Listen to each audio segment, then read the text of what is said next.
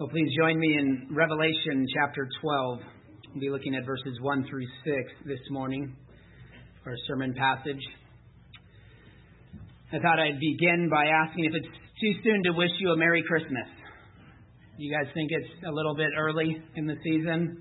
Honestly, this passage makes a perfect Christmas text. And I'm generally inclined to say it's a little bit too early to say that, and certainly to start seeing decorations put up already.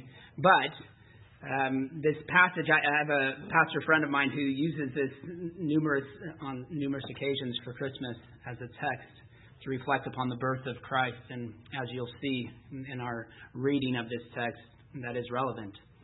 But before we get there, I want to remind you of where we've been. With the blast of the seventh trumpet in the previous chapter, the wrath of God fell upon unbelievers.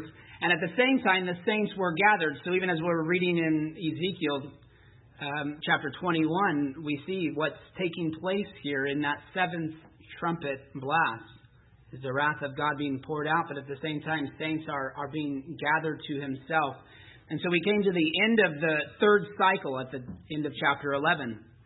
So we've seen the letters to the seven churches in the first cycle of Revelation. Then you have the breaking of the seven seals in that second section. And that's followed by the seven trumpets. And in between all of that, at several points, you have these visions of judgment that intersect with visions of glory. Visions of the throne room in heaven. So Revelation deals with the big picture of life. And we learn about the culmination of all that God has done and is doing in this world. We pay attention, right, in order to endure life's greatest challenges. We need a view of God that can handle those ultimate trials. And so this morning's passage supports that end as well. John just witnessed at the very end of chapter 11, the opening up of the temple. There was this deepening revelation of the glory of the heavenly temple as it's opened and the Ark of the Covenant was made visible. And from there, John provides he kind of takes a step back, if you will, and looks at the history of God's redemptive plan. Right, we have these redemptive histories. There's actually 7 sketches through chapters 12 through 14, which mostly point to the spiritual realities that are behind the events of history.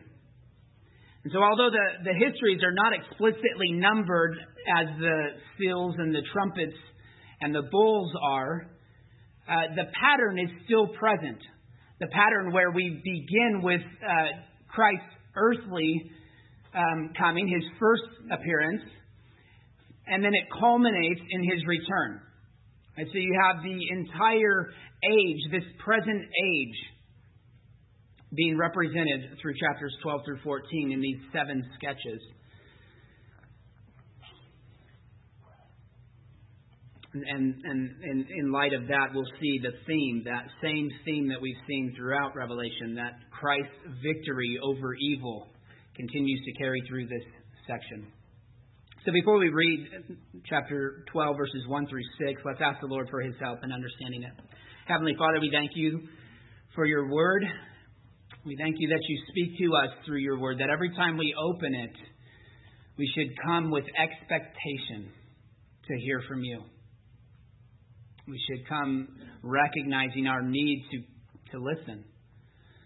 And Lord, so we ask you to open our ears, to give us eyes to see the truth that you have for us. Soften our hearts that we would respond to this in obedience, or that we would be doers of your word and not hearers only.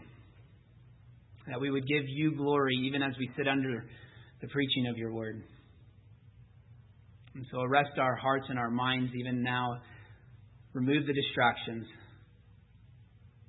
and equip us for the work that you've called us to. In Christ's name we ask it. Amen. Be with me. Revelation chapter 12, verses 1 through 6.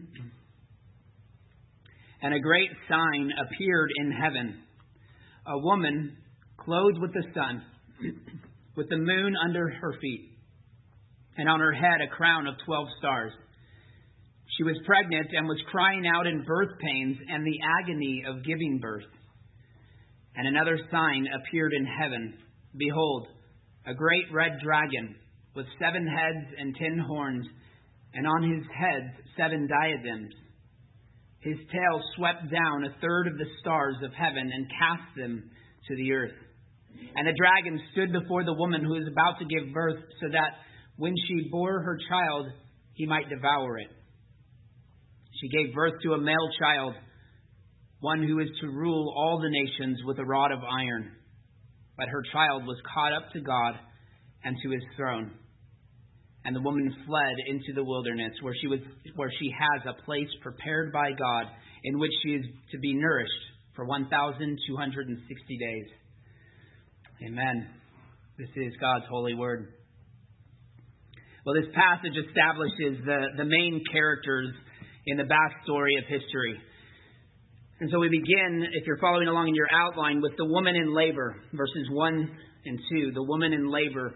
John starts by telling us this is a great sign that appeared in heaven. And so she's not a literal person.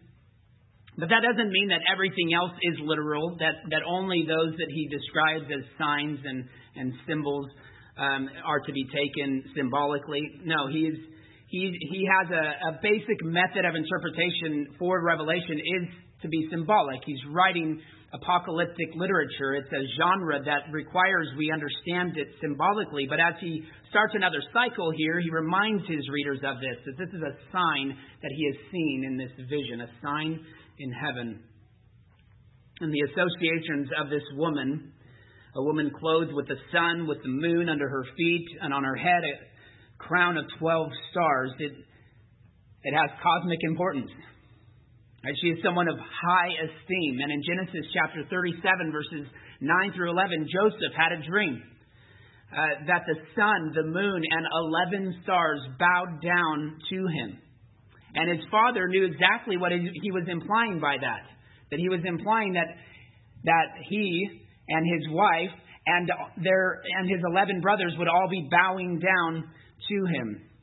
Right? And so he rebuked Joseph for suggesting that he and Rachel and his brothers would all bow down.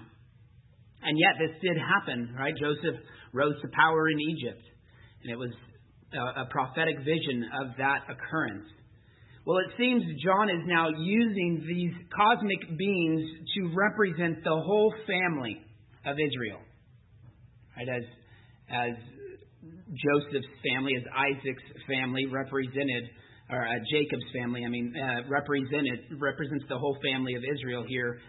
John is using that symbolism in reference to the woman. She's clothed in the sun, the moon under her feet, and 12 stars crown her head. She's the mother of the Messianic community under both the Old and the New Covenants. Simply put, this woman represents the universal church. She's wearing a crown of victory. There's 2 kinds of crown in this very passage. The royal crowns that are on the heads of the dragon. And then you have the crowns that are, it's the same word that's used for the winners of the Olympics, right? They would get the wreath, the victory wreath, to put on their head.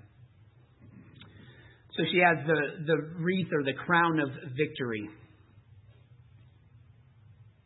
And if you're still confused or not sure if this represents the church, well, just look down at verse 17. Chapter 12, verse 17. Then the dragon became furious with the woman and went off to make war on the rest of her offspring, on those who keep the commandments of God and hold to the testimony of Jesus. And so her offspring represents the covenant community. So, why is she in labor?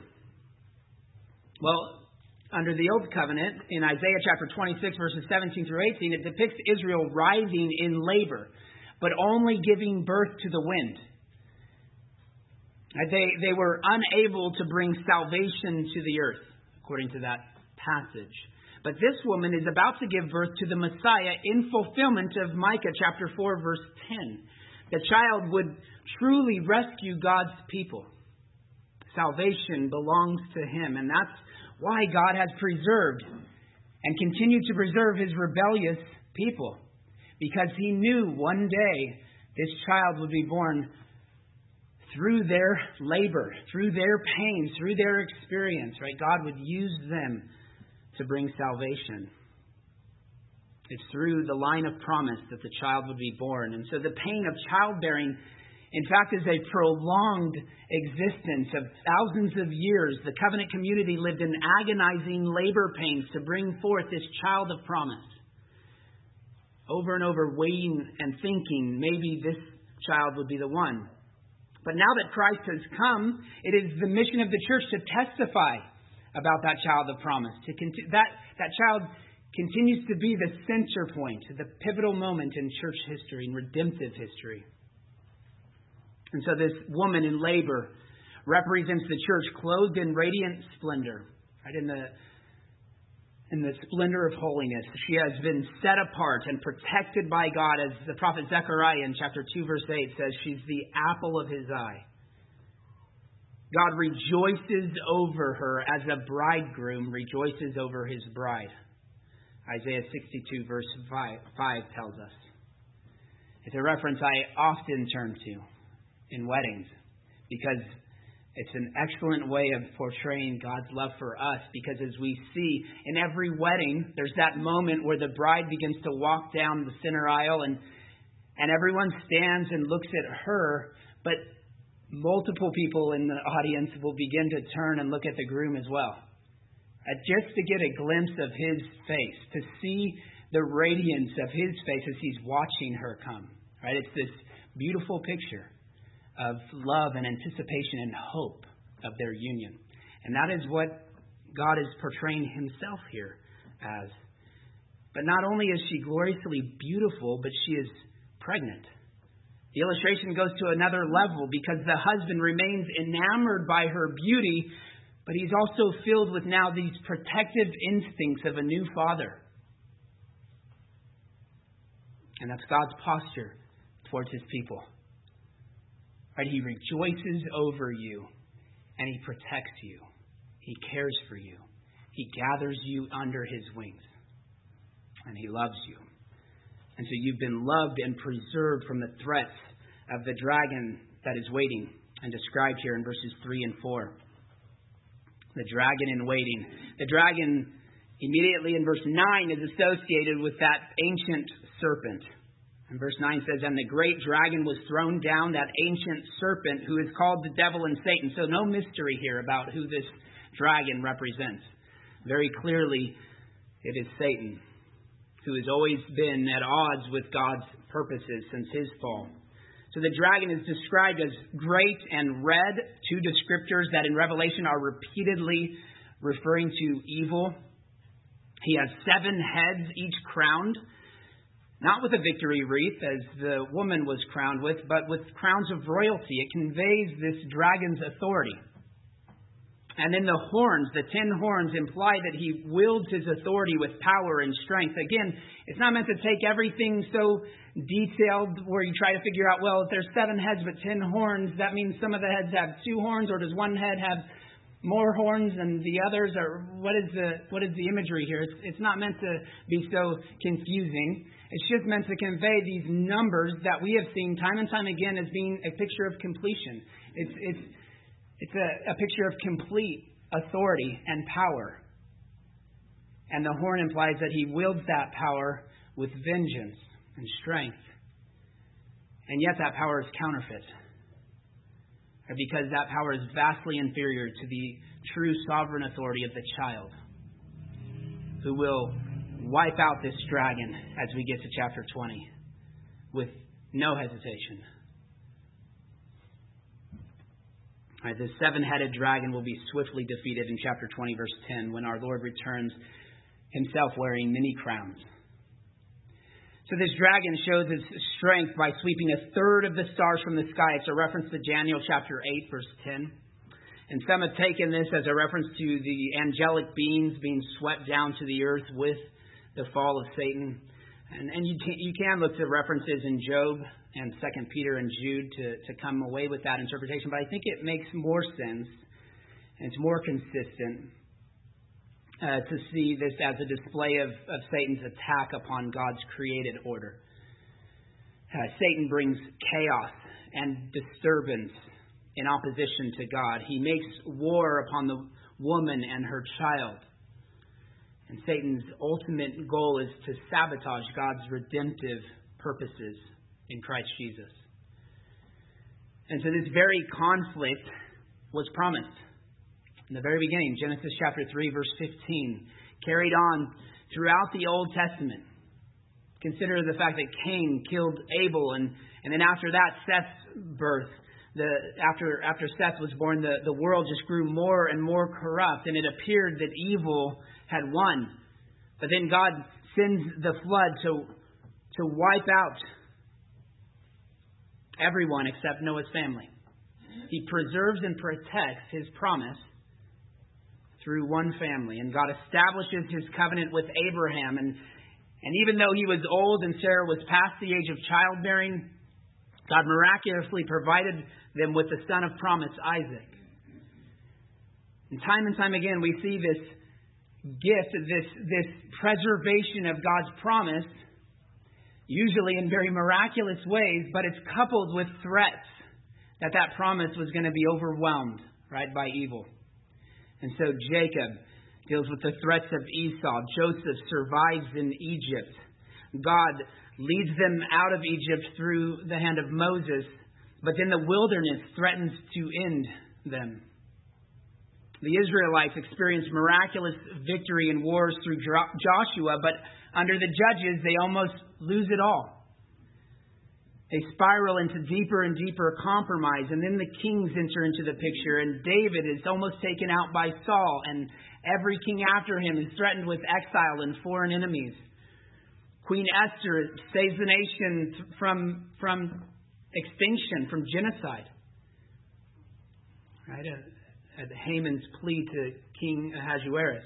So in the grand scheme, we see Satan's various threats to the peace and purity of the church, but all of them ultimately fail time and time again. God is steadfast in His promise to His covenant people. And so we see a picture here of the dragon waiting to devour the woman's child as soon as it's born. And we know that happened in history, right? He attempts to slaughter the child through Herod's decree, described in Matthew chapter 2. Again, in the wilderness, at the beginning of Jesus' ministry, after His baptism, He goes out and Satan tempts Him there in the wilderness. And then He lands His strongest blow when He entered into Judas, who betrayed Jesus to the Jewish leaders, who then handed Him over to the Roman authorities to be crucified. And once again, it looks like the dragon has become triumphant.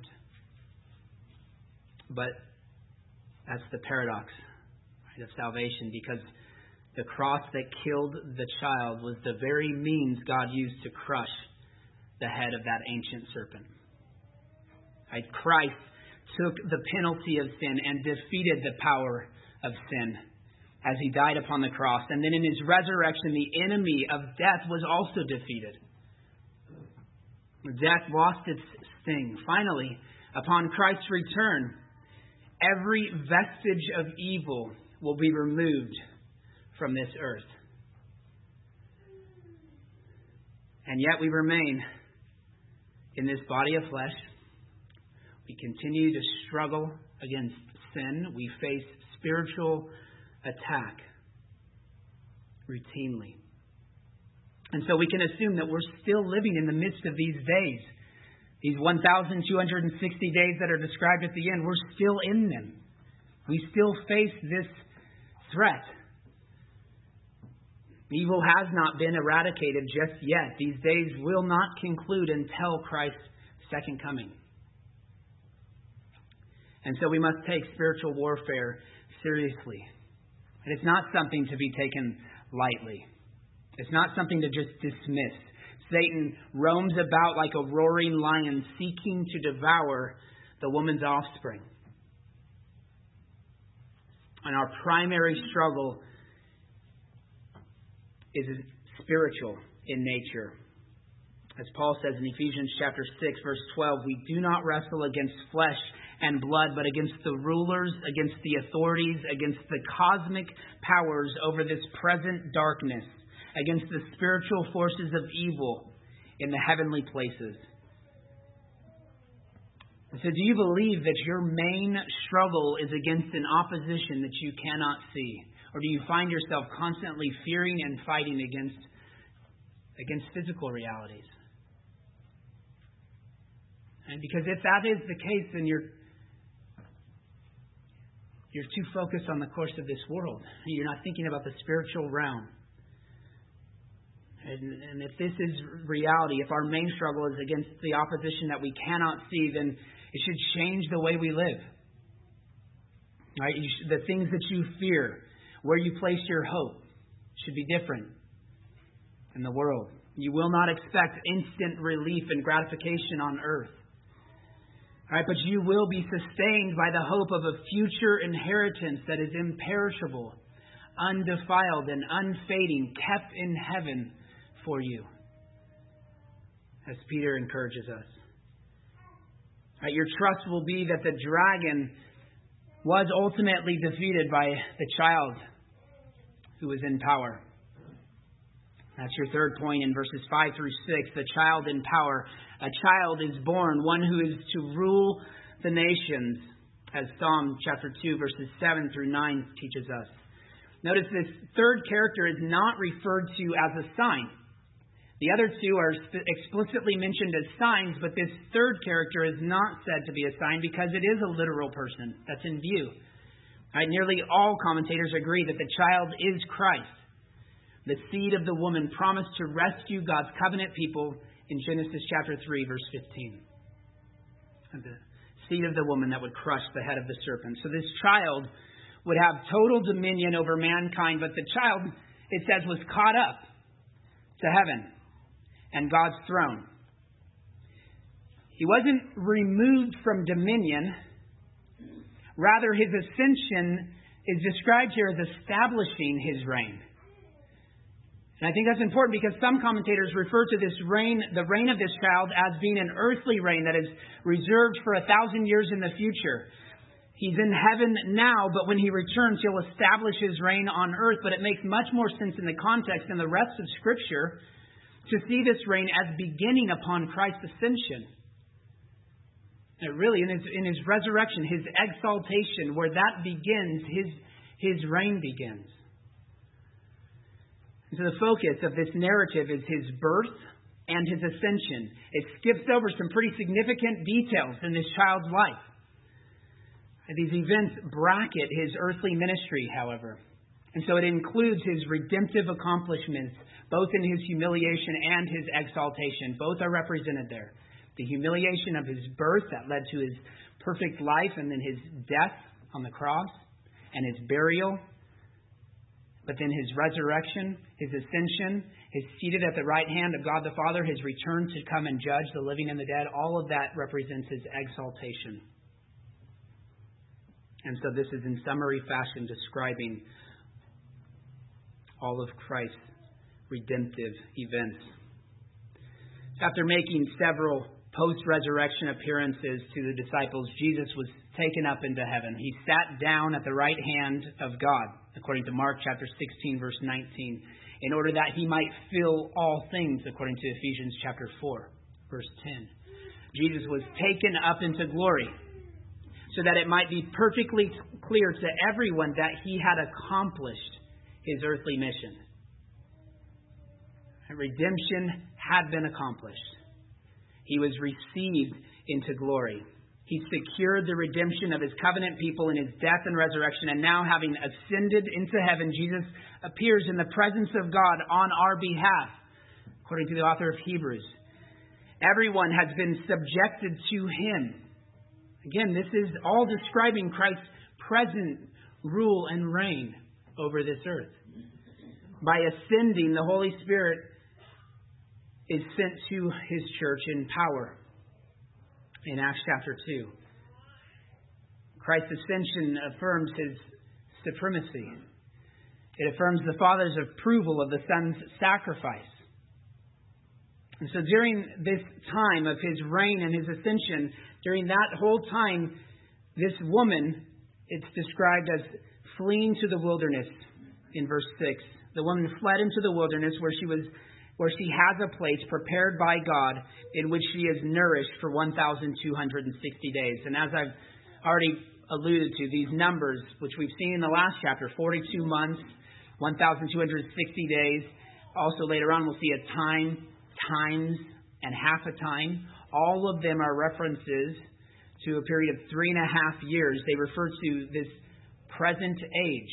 It's not a literal 3.5 years.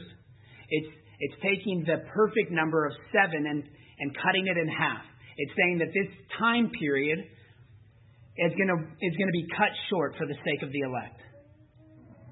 And for their sake, God is going to put an end to the persecution that His people experience. He's going to cut it short. You can look at that language in Matthew chapter 24 and Mark 13 as well. So the 1,260 days is a time of wilderness suffering and yet divine nourishing. And just like the Old Covenant people, just as the wilderness generation was preserved and looking forward to their entrance into the promised land, but they had to undergo that period of time in the wilderness, so the church is presently being preserved through various trials and tribulations, looking forward to the new heavens and the new earth, which is what the promised land always pointed forward to, according to Hebrews 11. So Jesus escaped all of Satan's attacks during His earthly ministry. And now He reigns from heaven, protecting the bride that He loves. Nothing can thwart God's purposes. But this is also a sobering thought as well. Those who do not submit under Christ's reign will fall under His judgment. And it is a fierce and terrifying judgment to fall into the hands of the living God. But we know that the King will protect His bride. And the way He protects her is by defeating all His and her enemies. And so the great drama of history centers around this promised child who defeated the great dragon. Christians belong to the church militant. We are in constant spiritual warfare. Satan's power is great, as John has previously written in his letter, 1 John chapter 5, verse 9. But Satan has already been defeated. Right? And we can trust that we will be protected and provided for in the midst of our trials, in the midst of our temptations even. That God provides a way of escape through His Son, Jesus Christ. And our present time is a time of testing. And since it's a spiritual war, our weapons are not carnal. Instead of a sword, we take up the Word of God. Instead of shields, we are protected by faith in Christ. And instead of responding to evil with vengeance and retaliation, we respond with compassion and prayer, entrusting ourselves to a just God, knowing that vengeance is His. All right, and then we trust that He will protect us and provide for us as we proclaim that message of hope to a dying and lost world. Let us pray. Heavenly Father, we thank You for these reminders that there is a backstory to history. There is events taking place in the spiritual realm underneath everything we see taking place. And oftentimes we're so focused on our physical conditions, our physical experiences, the trials and tribulations that we face today and tomorrow, and we don't recognize the spiritual realities underneath it. Lord, help us to recognize that our greatest enemy is the one that we cannot see. And to fight that spiritual battle with the armor that You've given us. The armor of Your Word, the helmet of salvation, the shield of faith, the sword of Your Word,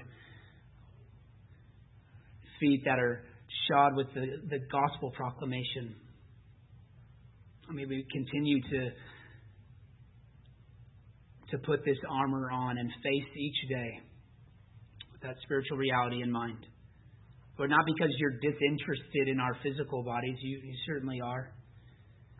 But the greater reality is always the things that we cannot see, the things that we look forward to by faith now, which will be sight in eternity.